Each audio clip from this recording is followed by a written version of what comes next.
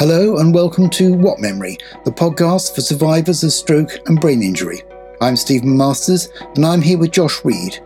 We both had strokes. We want to share our experiences, find out how other people live with brain injury and investigate what's new in brain injury research. And this is the fatigue episode. We can't beat fatigue, but we can manage it. To find out how, we're talking with an expert in fatigue management. But first, Josh and I talk about the language survivors use to describe their fatigue. At the end of the Zombies episode, we asked people to talk about the kind of words they would use to describe fatigue. Because obviously the word fatigue doesn't really cover what's actually going on. It's really horrible. It's too close to tiredness. It's close enough that people who are just like have had a really long day it's kind of like they can also use the word fatigue. So yeah, it doesn't really grasp the full nature and calamity it can be.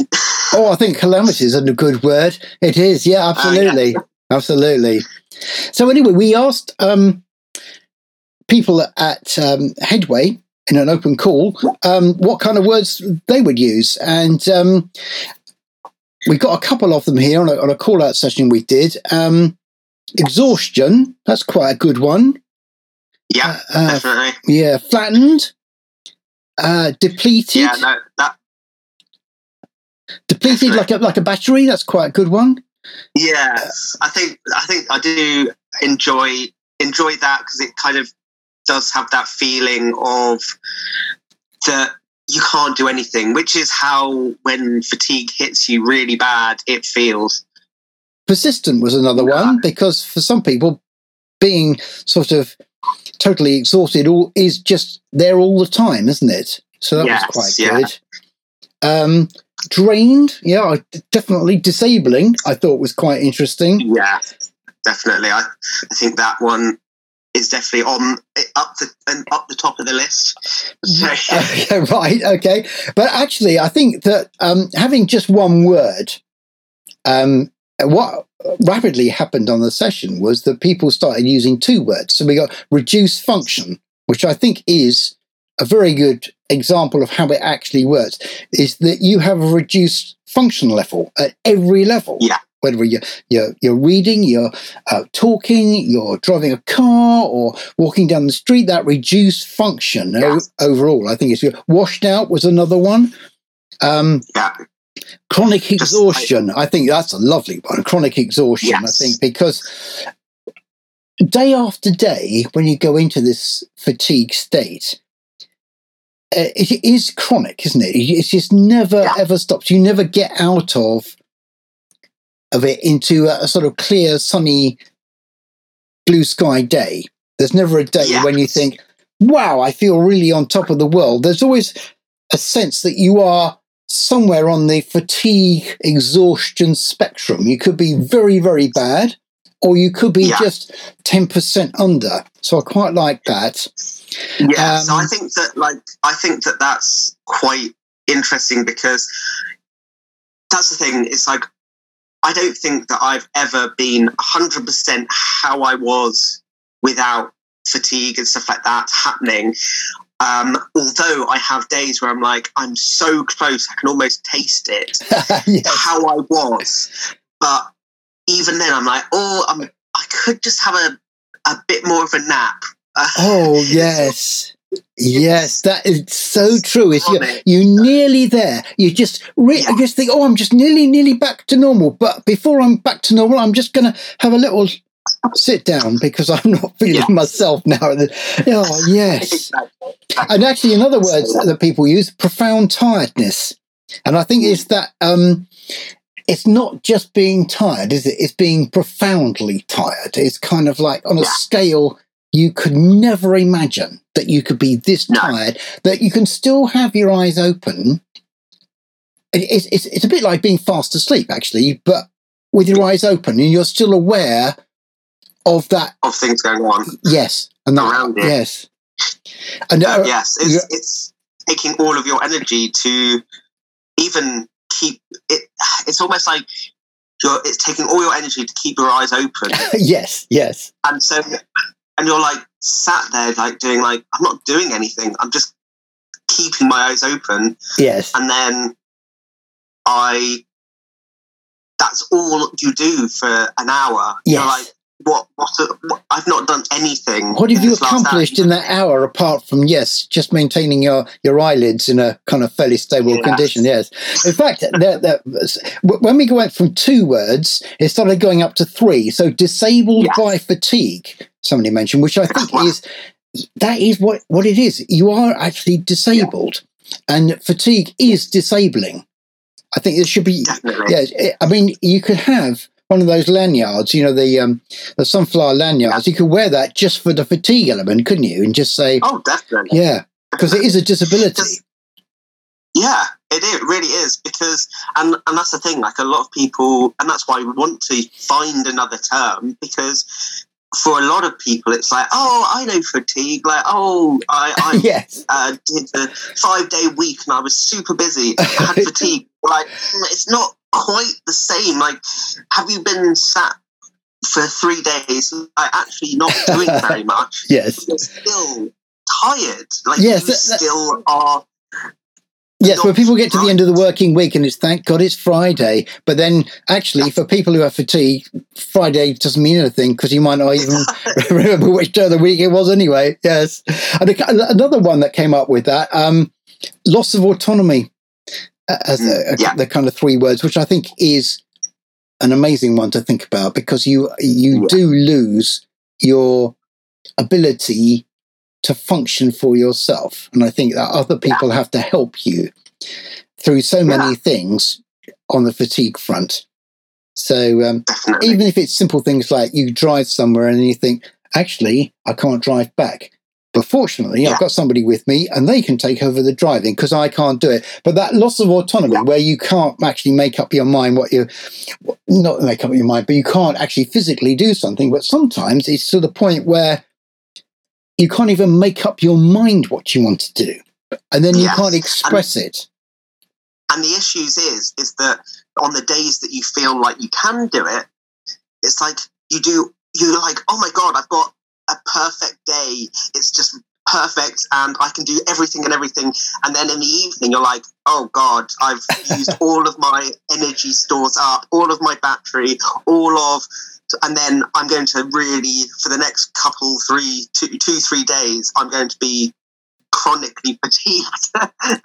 So it's so tempting to grasp those moments, but you've got to get to that point where you're patiently being like, oh, okay, well, that's just, it's temporary. It's not like for the rest of my life.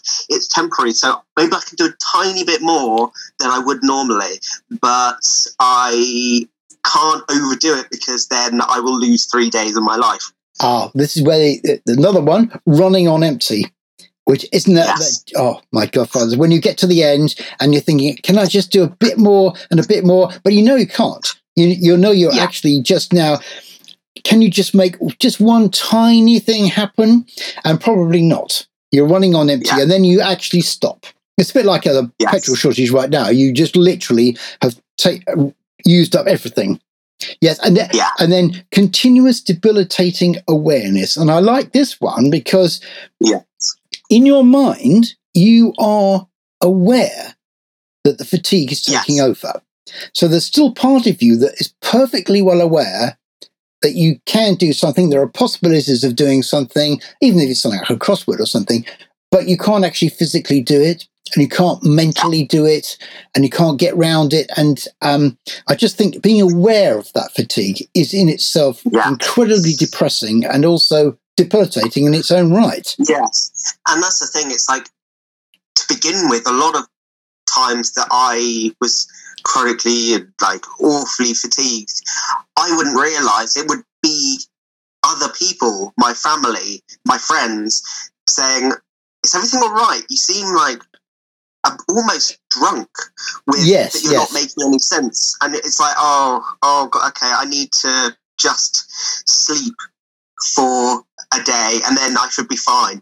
And now I've been I'm able to go, oh, I can see my voice and my speech goes yes, get worse, and so and then I'm like, oh, okay, I'm not making any sense, right? Okay, I'm going to go to bed, chill, and hopefully in an hour or so I'll have enough function to then talk properly, to then say, oh, good night, I'm going to bed now. Thank you. And then that's it. So it's just... But there's a weird moment, isn't there, where you start stumbling over your words, then you start forgetting words, and then you start mumbling in a way that actually doesn't make a lot of sense. And you can tell that other people in the room are thinking, oh, he's giving 3 minutes and we won't get a peep out of him. And it's kind of this weird thing where you can't do anything about that for yourself, but actually you can't even, you're going to have to rely on them to help you, take the cup out of your hand because they think if he keeps holding that cup of tea, he's going to drop it in a minute. And don't let him pick that up because that'll be broken. So that's the loss of autonomy again, isn't it, as well? Exactly. But my favourite of all of them is, and it's 4 words, it's mental and physical shutdown. And I just think that actually does it. It takes 4 words. It's not fatigue. Yeah. It's mental and physical shutdown. You actually just shut down, not just at the physical level, but your mental capacity goes as well. And I think MAPS, MAPS, okay? Maybe MAPS is the new word then. Mental and physical shutdown is a new condition post-stroke and brain injury. I don't know. Maybe it'll catch on, maybe not.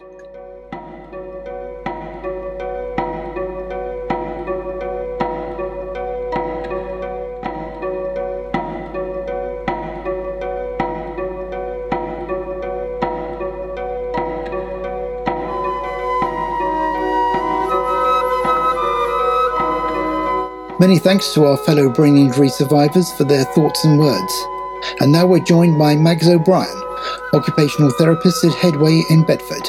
Among many other things, she runs a fatigue management course and knows what works and what doesn't.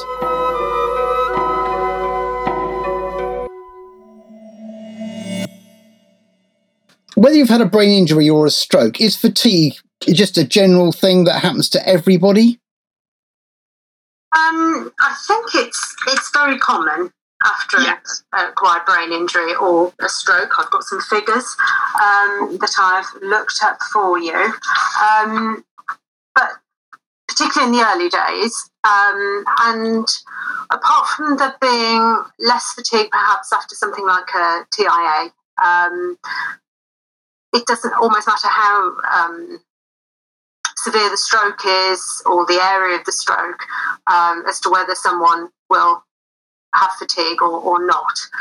It's very common in the early days, and hopefully in time things will improve. But there are some people that are left with a residual amount of fatigue. Yes.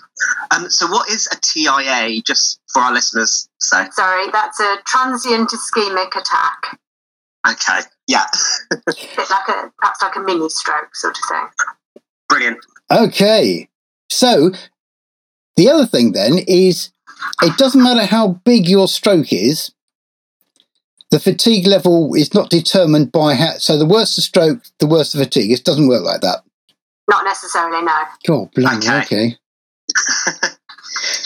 Yeah, well, that's... I guess for me, it's like I had quite a bad stroke, to put it mildly, but now I have very little fatigue. I've got to a point where I'm managing it myself, and I never went to your sort of group sessions, and so I had to figure it out a lot on my own.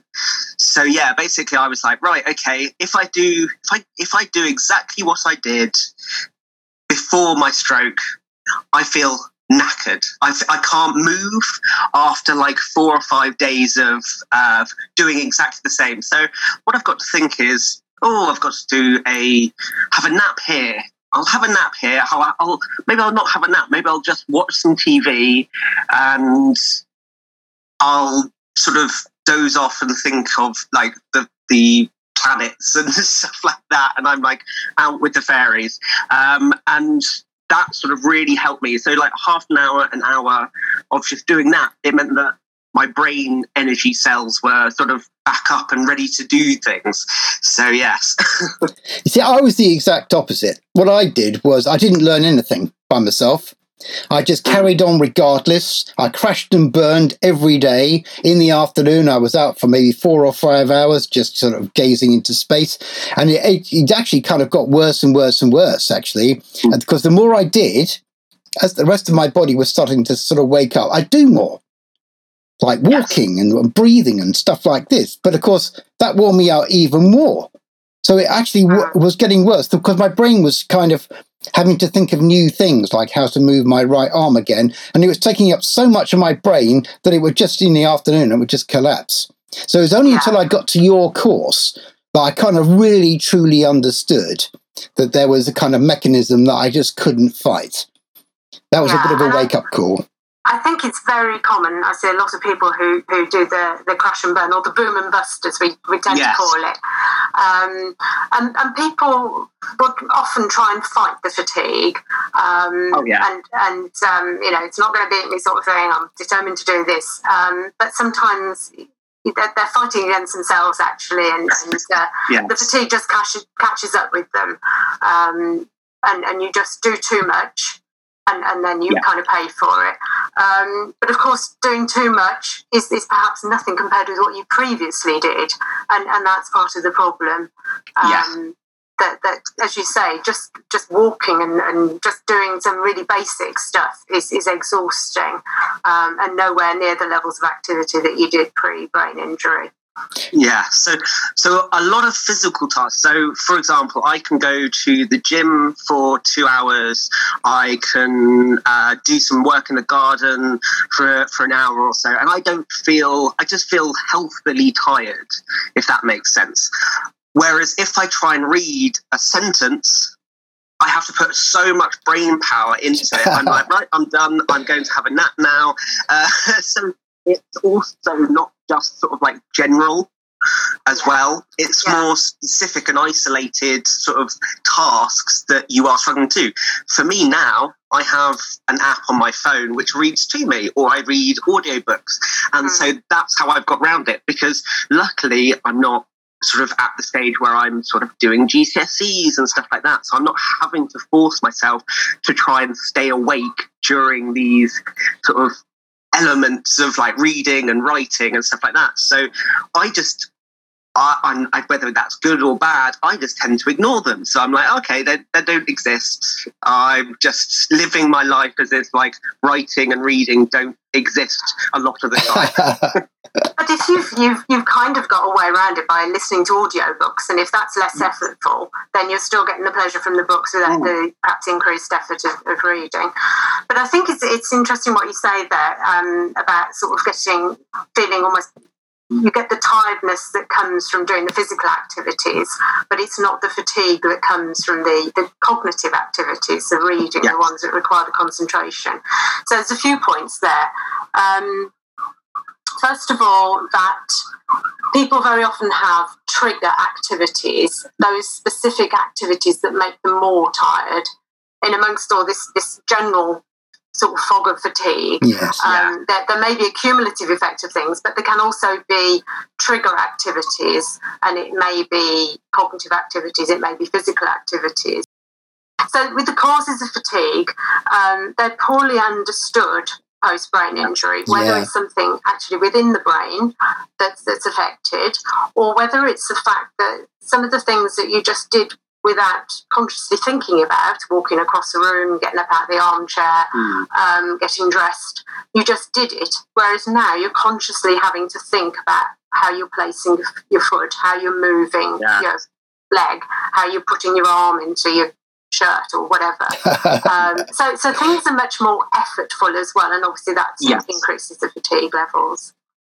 Definitely. With my stroke, so my right side was affected by my stroke. So, you know, if I force myself, I'm like, right, I'm going to drink a coffee or a cup of water with my right hand, and I feel almost like every single muscle and almost like activity that I try and use to drink with my right hand. Yes. My left hand, I don't even think about it. So if I'm tired, or if I'm had a few beers, let's say, I automatically go for my left hand because it's just so much easier and I don't have extra effort to think about.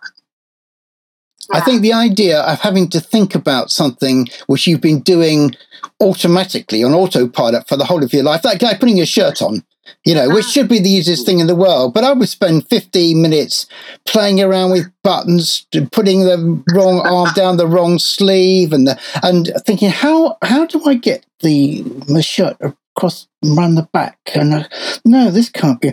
And that brain power which you use up trying to do something very, very simple and trying to just trying to work out what you're doing. I found that. Is that one of your trigger activities then? Is the fact that trying to do small tasks and having to think them through step by step, is that the kind of thing that triggers fatigue? It can be. I mean, obviously it varies from one person to another.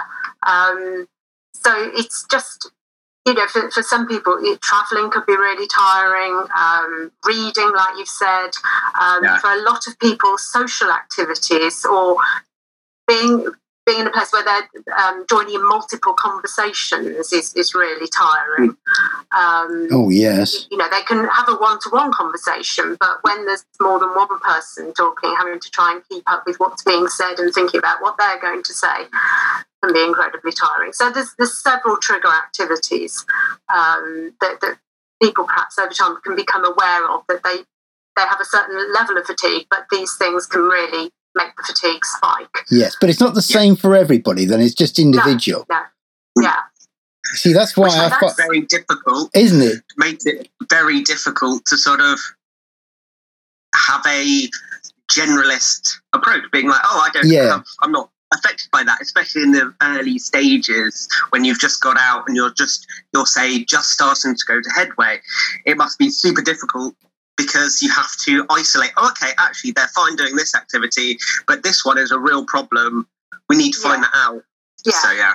So basically, the fatigue is as individual as the stroke, isn't it? And the method to combat fatigue, in other words, manage it, has to be kind of tailored for each individual person based on what kind of things would trigger off the fatigue in the first place. Absolutely spot on. I think that there are benefits to the group because you're with other people who are experiencing what you're experiencing, fatigue-wise, which obviously I haven't experienced. So it can be quite comforting in the same way as coming to Headway. You're meeting other people who know what you're going through with an acquired brain injury, meeting people who understand your fatigue. They get it because they're going through it as well. Can be really helpful and supportive. Sometimes you can learn some things they've tried, either haven't worked or do work and may work for you. So from that point of view, in the general education point of view, the group can work quite well. But absolutely, it needs to be an individual approach as well, because everyone is different, everyone's brains are different, everyone's experience of brain injury is different, and their fatigue levels and their triggers will also vary. And the activities they perhaps are struggling with or that they want to do will be often very different as well. Yeah. Yes, your classes are very, very interesting, actually, because there's a kind of group of, say, 8 people who are all experiencing fatigue, but they're experiencing it in the class. So you can see people kind of starting to drift because they can't keep up with the class on fatigue management. It was quite an odd thing to do. And I would do it myself. I would just, just sit there and kind of blip out. And then you say, are you still here? And I kind of think, oh, yes, I should be. Yes, of course. It's a fatigue management course. Oh, my God. I remember that. I don't think I need a class anymore. I think I understand it well enough and my own triggers well enough. Although but at the same time, because I'm sort of improving in other ways, I still push the boat out a bit too much, and then I'll get caught out.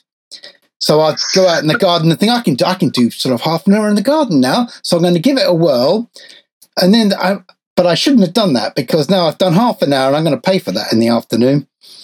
What I should have done is do 3 or 4 10-minute things with a 5-minute break, and now I could have probably longed it out a bit. Yes, but that's the thing. It's like you don't find that out, or at least in my experience, unless you push yourself Yes. to the limit first. So it's like you push yourself to the limit, see, right, okay, what can I do? This is just my technique. And then I'm like, oh, okay, no, that didn't work in days. And so maybe if I split it, so instead of 2 hours, I do an hour. So yes, but that's very much a boom and bust exercise to try and help me figure out what I can do. Yeah, what you've got is the crash and burn technique for managing fatigue, isn't it? Which is to try it out, crash, and then think, I might rethink that one. But not everybody can do that, because a lot of people don't remember how bad the fatigue is. And so in the early days of all this, for me, I would try something out and then I would forget that was the fatigue bit was a problem, and I'm more interested in trying to do something. So I was my own worst enemy in that I wasn't planning for it. So I'd have to kind of sit down and say, well, I'll do half an hour of this, and then I'm going to take a break, and then I'm going to do, and then plan it out and actually write it down. And because in the very early days, just writing the list of how I was going to manage a day in fatigue was enough for me. I've done the list, and now I'm going to go and lie down in a darkened room and kind of mull it over. Yeah. Oh, dear. Ideally, rather than Joshua's crash and burn method, we would try and establish a baseline of what you can achieve comfortably. But clearly, there's going to be some trial and error in there. And being only human, some people are going to push themselves a bit too much, and then hopefully learn from that. But as you say, Stephen, you don't always remember. So we use the fatigue diaries to try and help measure. It's very difficult to measure fatigue, but try and monitor how you're feeling, so you get an idea of when are the best times of day to do things, when you're perhaps less fatigued than other times. Yes. What activities make you more fatigued, and as you say, trying to plan out activities for the course of the day, so you're prioritising things that you need to do, want to do, and then you try and plan those out over the course of the day or the week. Where you can. But of course, an added difficulty as well is that sometimes, because of the brain injury, the very skills you need for the planning and organising and remembering these things have also been affected. So it's something of a double whammy there. Isn't it just? Yes. Yes, because planning I was quite good at planning, but and then I stopped very suddenly being able to plan anything at all, and I'm slowly getting that back. And even things like doing this Zoom call and recording it and everything like that. I mean, the planning, I had to think about it so much. And Josh and I would talk about it, wouldn't we? And then just go, oh, how double check it, triple check it, yes.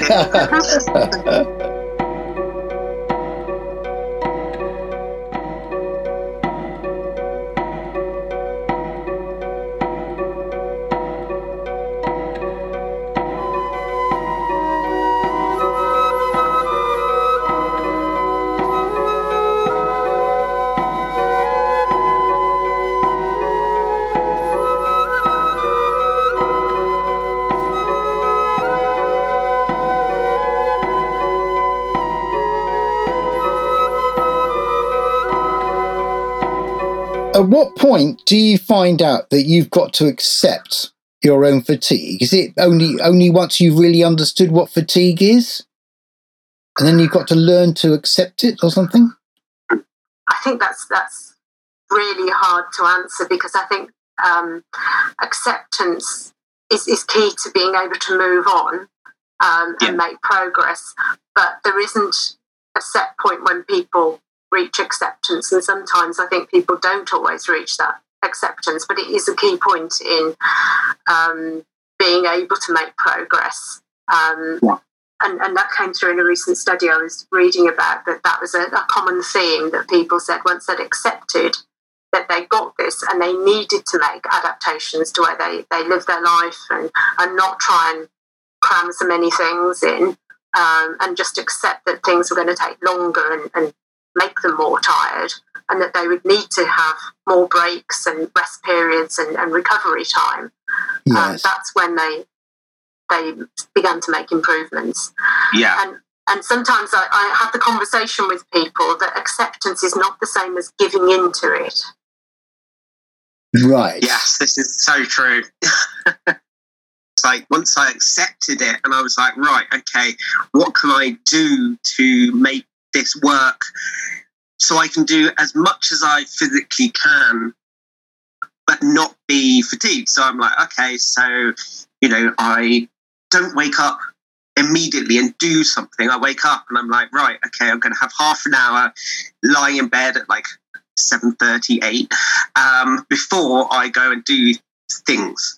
So I'm like, right, and then I've got my routine where I walk my dog for half an hour, and that sort of gets the ball rolling of my day, rather than being like, oh my God, I need to get out and do this, do that. And so I just need to have a slightly slower start to the day, because mornings are difficult before my stroke. So, yes. So on the idea of acceptance, you can come round to accepting fatigue for yourself, but the rest of the world doesn't necessarily understand any of that. And Yes. we've spoken to a lot of people in Headway when they're trying to get back into work, they're trying to get back into some kind of routine in their life, with their families, with their friends, with their work colleagues, and the acceptance of their fatigue isn't always bang on. They don't really understand why someone is going to have to sit down or lie down for half an hour, and then come back to work, and that seems to be a huge problem. Yes, and I think you're absolutely right. I think it starts with just the family trying to understand, what's happened to their loved one and why they can't do all of these things, and making allowances for them. And of course, sometimes the family are the nearest and dearest are the ones that can recognise the fatigue coming on in that person, sometimes before the person themselves recognises the signs. This is very true. And so it's helpful, where possible, to get families or carers involved in the fatigue management as well. It's something I'm increasingly trying to do, so that they can help the person manage their fatigue. But you're absolutely right. But Headway UK did a brain drain survey in 2019 in their Action for Brain Injury Week. And 3 in 4 brain injury survivors felt that people in their life don't understand their fatigue. And 4 in 5 felt that their life would be improved if people understood their fatigue better. And as you say, that's goes on to employers as well. Yeah. Yes. But on the subject of going back to work, employers do have a responsibility and a duty to make reasonable adjustments for people going back to work. Part of the problem, of course, is that it's a hidden disability. So you might look absolutely fine, but of course you have problems with fatigue that aren't immediately obvious to people. When I came out of hospital in quite a bad shape, nobody ever explained to my family. I mean, I probably couldn't have understood it even if they had explained it to me, but even when I had the OTs coming around to the house and everything like that, they never really explained to my family the full impact of fatigue and how it was going to influence not just my life, but their lives as well, having to cope with me.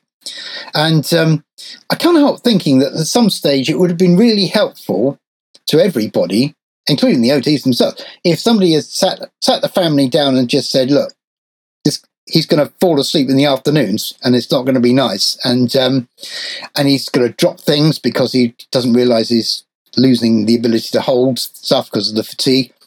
And I found that rather worrying, that so many people just let go with no sort of education earlier on. It's great in headway later. But in a way, I kind of was already not planning, but trying to cope. And my family were trying to cope with all of that already.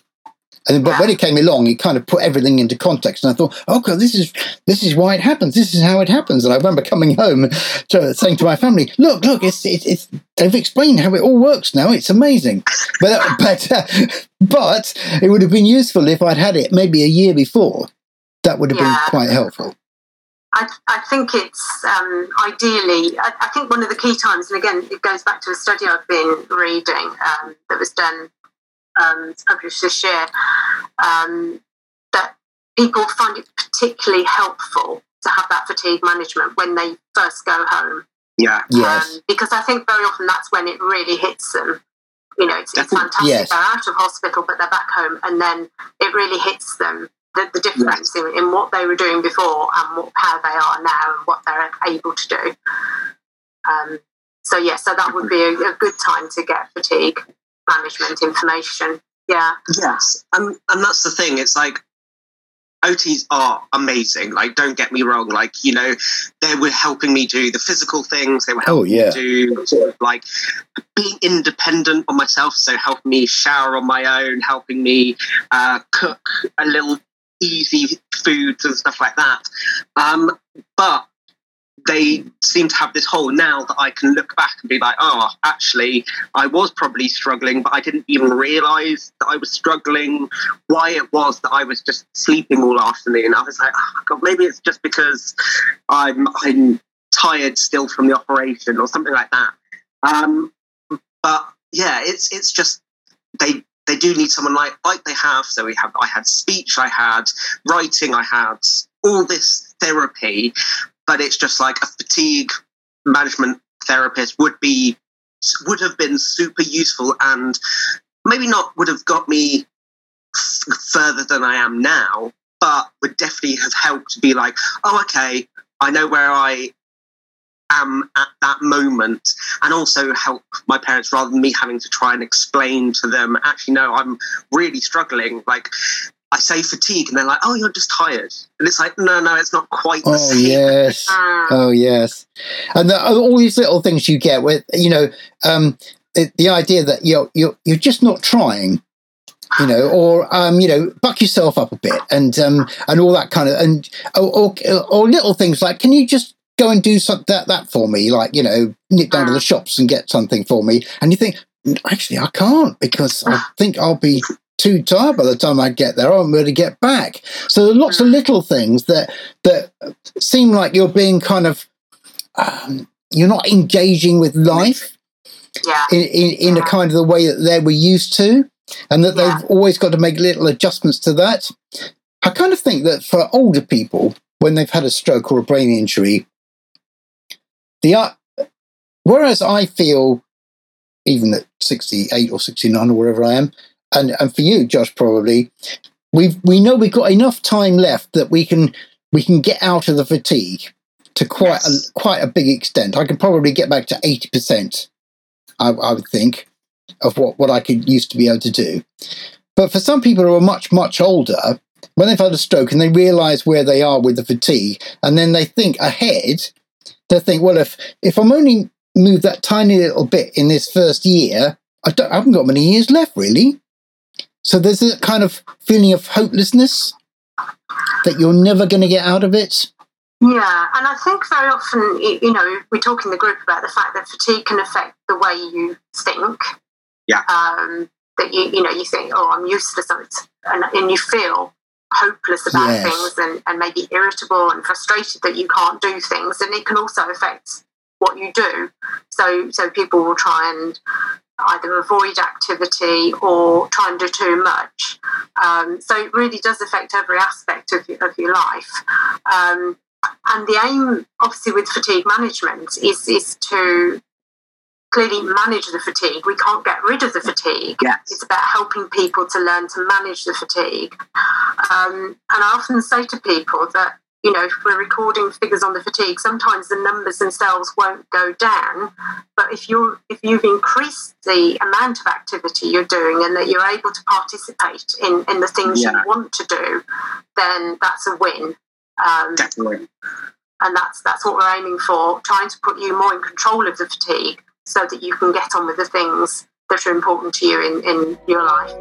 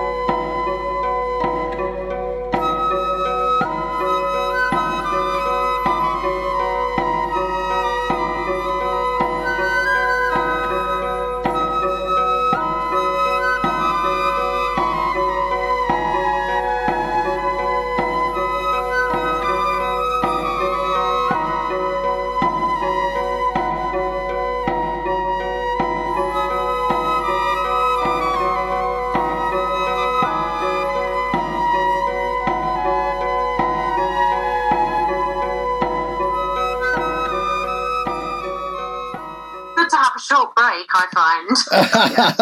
Oh, that is fatigue management, isn't it? Yes, I've forgotten that. Yes, So, what do you get out of other people talking to you about their fatigue? Do you just find you get new insights all the time? Yes, I think it's just hearing people's experiences and sometimes being able to share that with others in the group, and also as well. What I was doing pre-COVID when we were having our meetings online was inviting someone who'd previously gone through the group and graduated from the fatigue management course to come back and talk to people. And I've obviously earmarked you, Stephen, as someone that's... And you, Josh, could certainly come in. Yeah, I don't think you can get away with it, Josh. About your experience of how fatigue affected you and how the strategies are hopefully working for you. Yes. Because that tends to go down very well with people because they see someone who's in the same position as themselves but is hopefully moving on the other side and utilising the strategies that I'm talking about. Yes. That can be very powerful. I think it is, because I think hearing it from the professionals like yourself is one thing, but hearing it from somebody who's also experiencing is something altogether different. Totally different, yeah. It's kind of, it's like getting instructions, isn't it? In a way, you from a teacher, you kind of take it all on. If you get it from another pupil, you kind of think, oh yeah, they've got it, they understand it now, and I'm understanding what they're understanding. And also, there is that element of, oh, they've been through it, so it must be true. Whereas, like teachers, okay, well, they know about it in the ether, but does it have any practical use? I'm not sure. Obviously, when you're in that sort of mindset, you're like, oh, well, should I trust this teacher? She's saying lots of contrary things. The only reason he's saying this, Max, is because he used to be a teacher. I know. So he knows exactly what this is like. Definitely. But yeah, it's super helpful to have someone who's gone through it and you can sort of see them being like, on the other side almost. So it's like when I first came to Headway, I was like, oh my God, I'm just so much worse than all these people who are in my group. And because I went to the Thursday group. And I was like, oh my God, why am I here? Why did they put me here? And then probably a month later when I was forced to go be a mentor for a person for a day. And it made me come out of my shell a bit because I had to. And suddenly I was like, oh, I can do this. And then looking back, even sort of when I was finishing, I was like looking at these people and I was like, oh God, no, I am better than them. And I was like, oh, I don't like that feeling. I'm like, oh my God, I want to help them. And that's obviously what the podcast is doing. We're trying to sort of both help ourselves, but also make other people know that it is possible to get out the other side. Yeah. Yes. Give people hope. Yes. Yes. Exactly. I think Hopefully, anyway. Yes, and I think that's all part of that whole training and education bit, which I think needs to go right through the professions, business, even GPs really ought to know.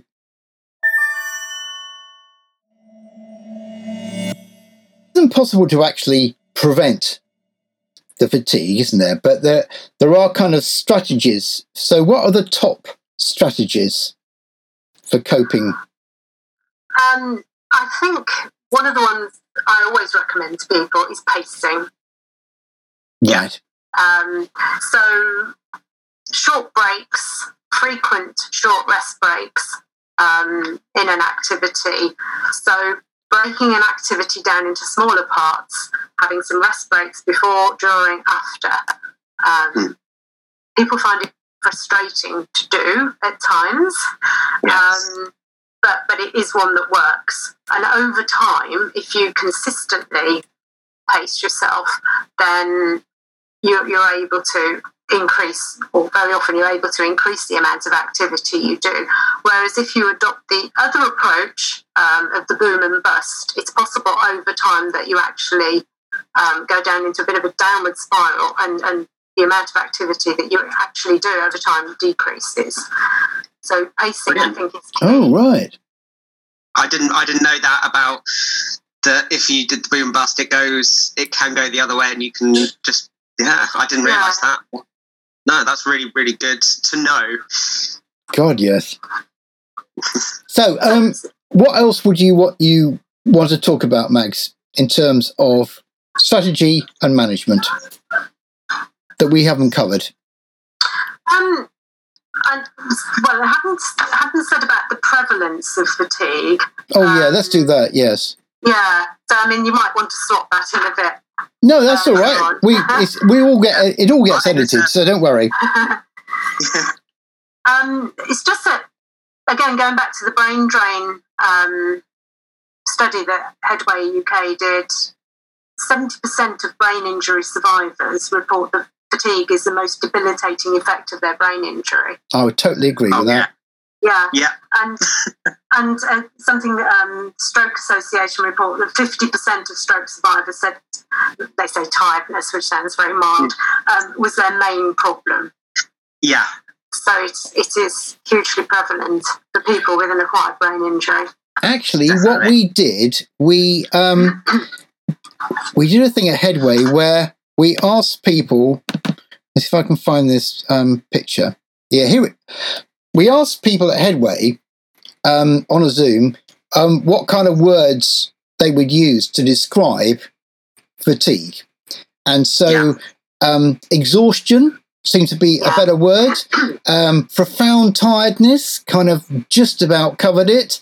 Flattened, depleted, loss of autonomy, disabled by fatigue.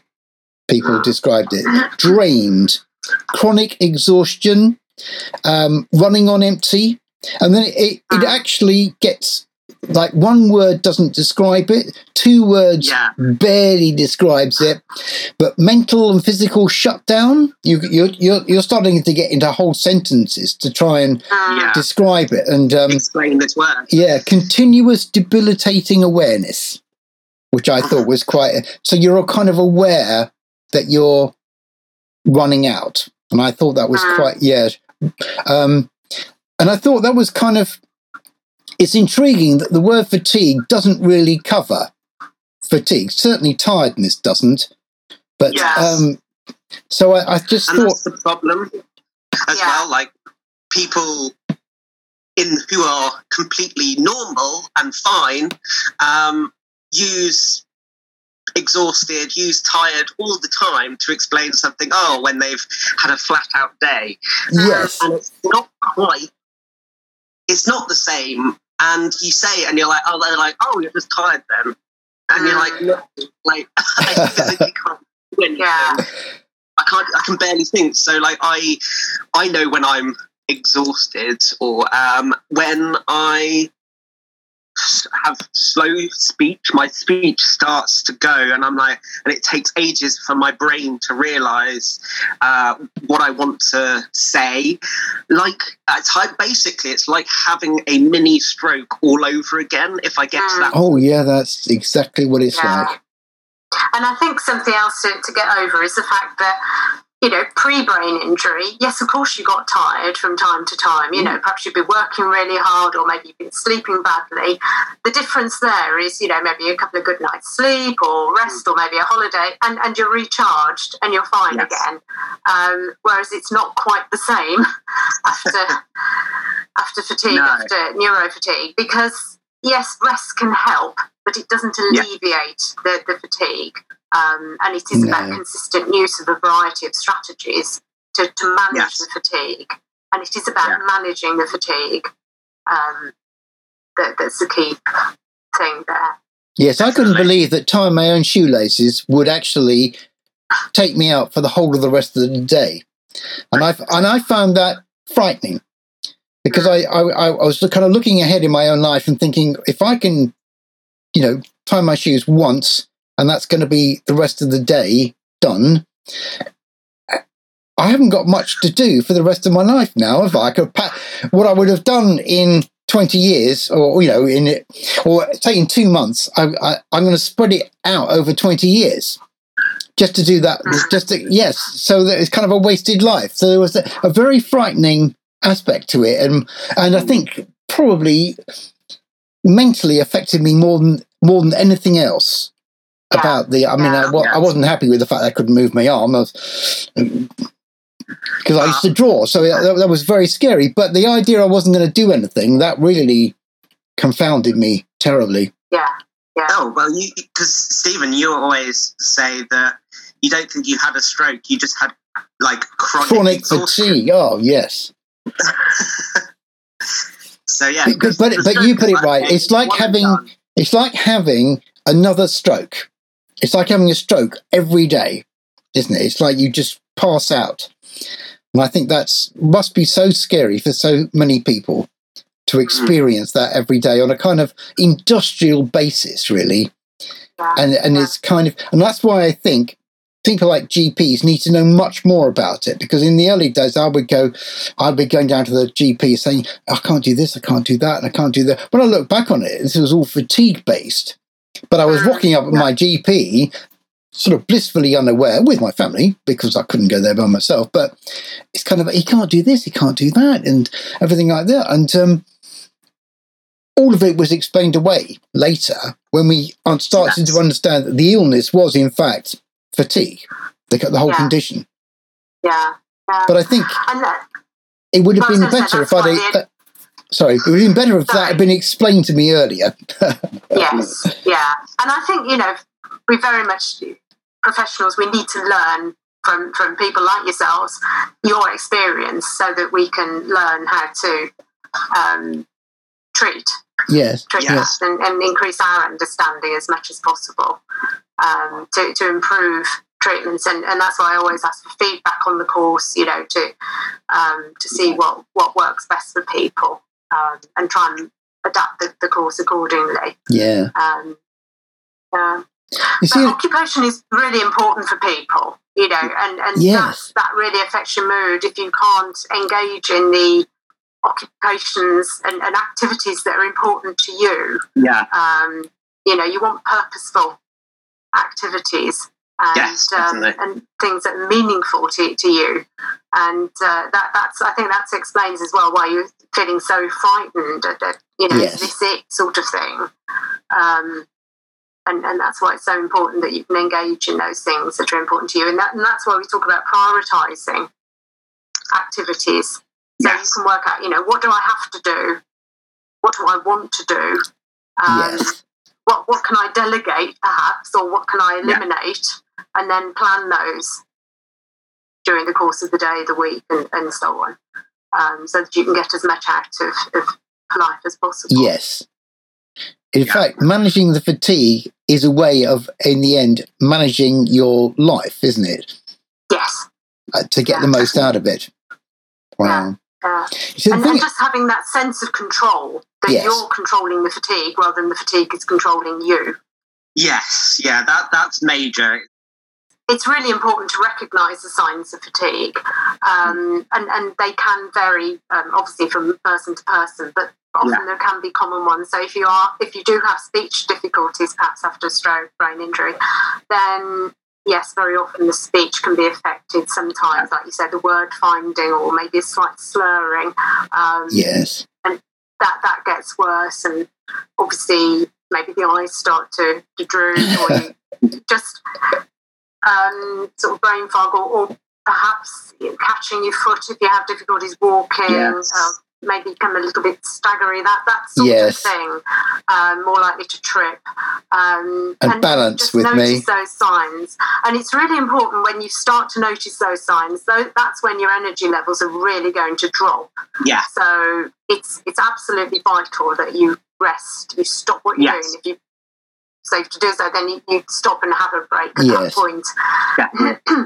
But then as you get better at managing your fatigue, you're taking breaks before you get to that point. Yeah. And then hopefully you don't really get to that point. So it's like, as I said, my speech is the first to go, and then I can't remember what that word is, and I can't even think what it would be. If I was to use another word, I'm like, okay, I need to chill. I need to just recharge. And then because I've lost the right side of my body, so like my right side weakness gets a little bit worse, and I'm just like, okay, I'm done now. And then I don't even say really much. Like I might just say, I'm done, and then just sit in bed just for a bit, just to sort of like calm myself down. And I might go to bed early. I might go to I might just, if I'm doing something, I'm like, right, okay, I'm just going to sit quietly for half an hour. Don't bother me, because now my family knows what to do. But yeah, it can catch you up, even if like I've slept really well and I've not done too much. Sometimes it just creeps up on you, and you're like, God, how did I allow that to get so bad? Because that's the worst that it gets now for me. It's like I can feel the edge of like, I'm going to be bad, but I'm like, okay, I'm done now. Okay, just don't talk to me till tomorrow. It's very much like that, isn't it? Because for me, I'll start getting quieter and quieter, and then I won't say much.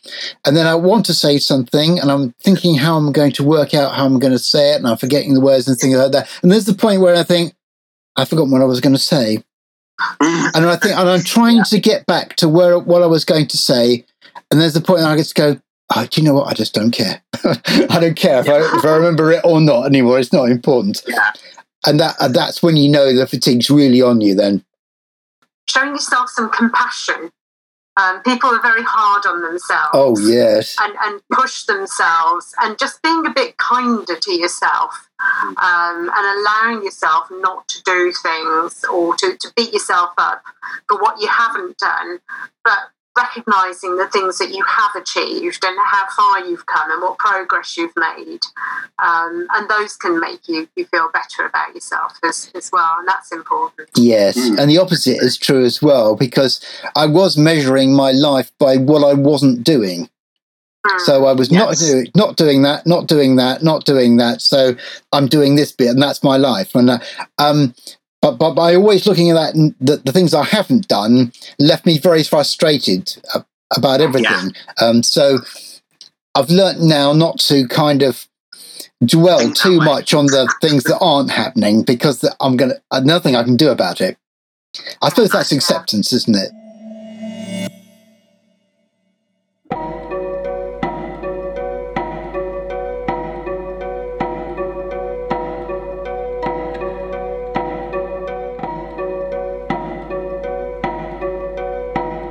And if you're not completely exhausted by now, you can find out more about brain injury fatigue. Headway, the brain injury recovery charity, has a Managing Fatigue fact sheet available online, and the Stroke Association have a section of their website devoted to fatigue. Links to both are available on our Instagram page at what_memory, followed by the numeral 2. If you have any thoughts on fatigue, email us on whatmemory2@hotmail.com. That's WHATMEMORY, followed by the numeral 2 at hotmail.com. What Memory is our personal podcast. Any views expressed are purely our own or the personal views of our guests. We are not expressing the views of any organisation or business. Okay, we're done. The only thing we know for sure after brain injury is that the future is unknown and daunting, but it's only going to be brighter if we plan for it to be that way. Bye for now.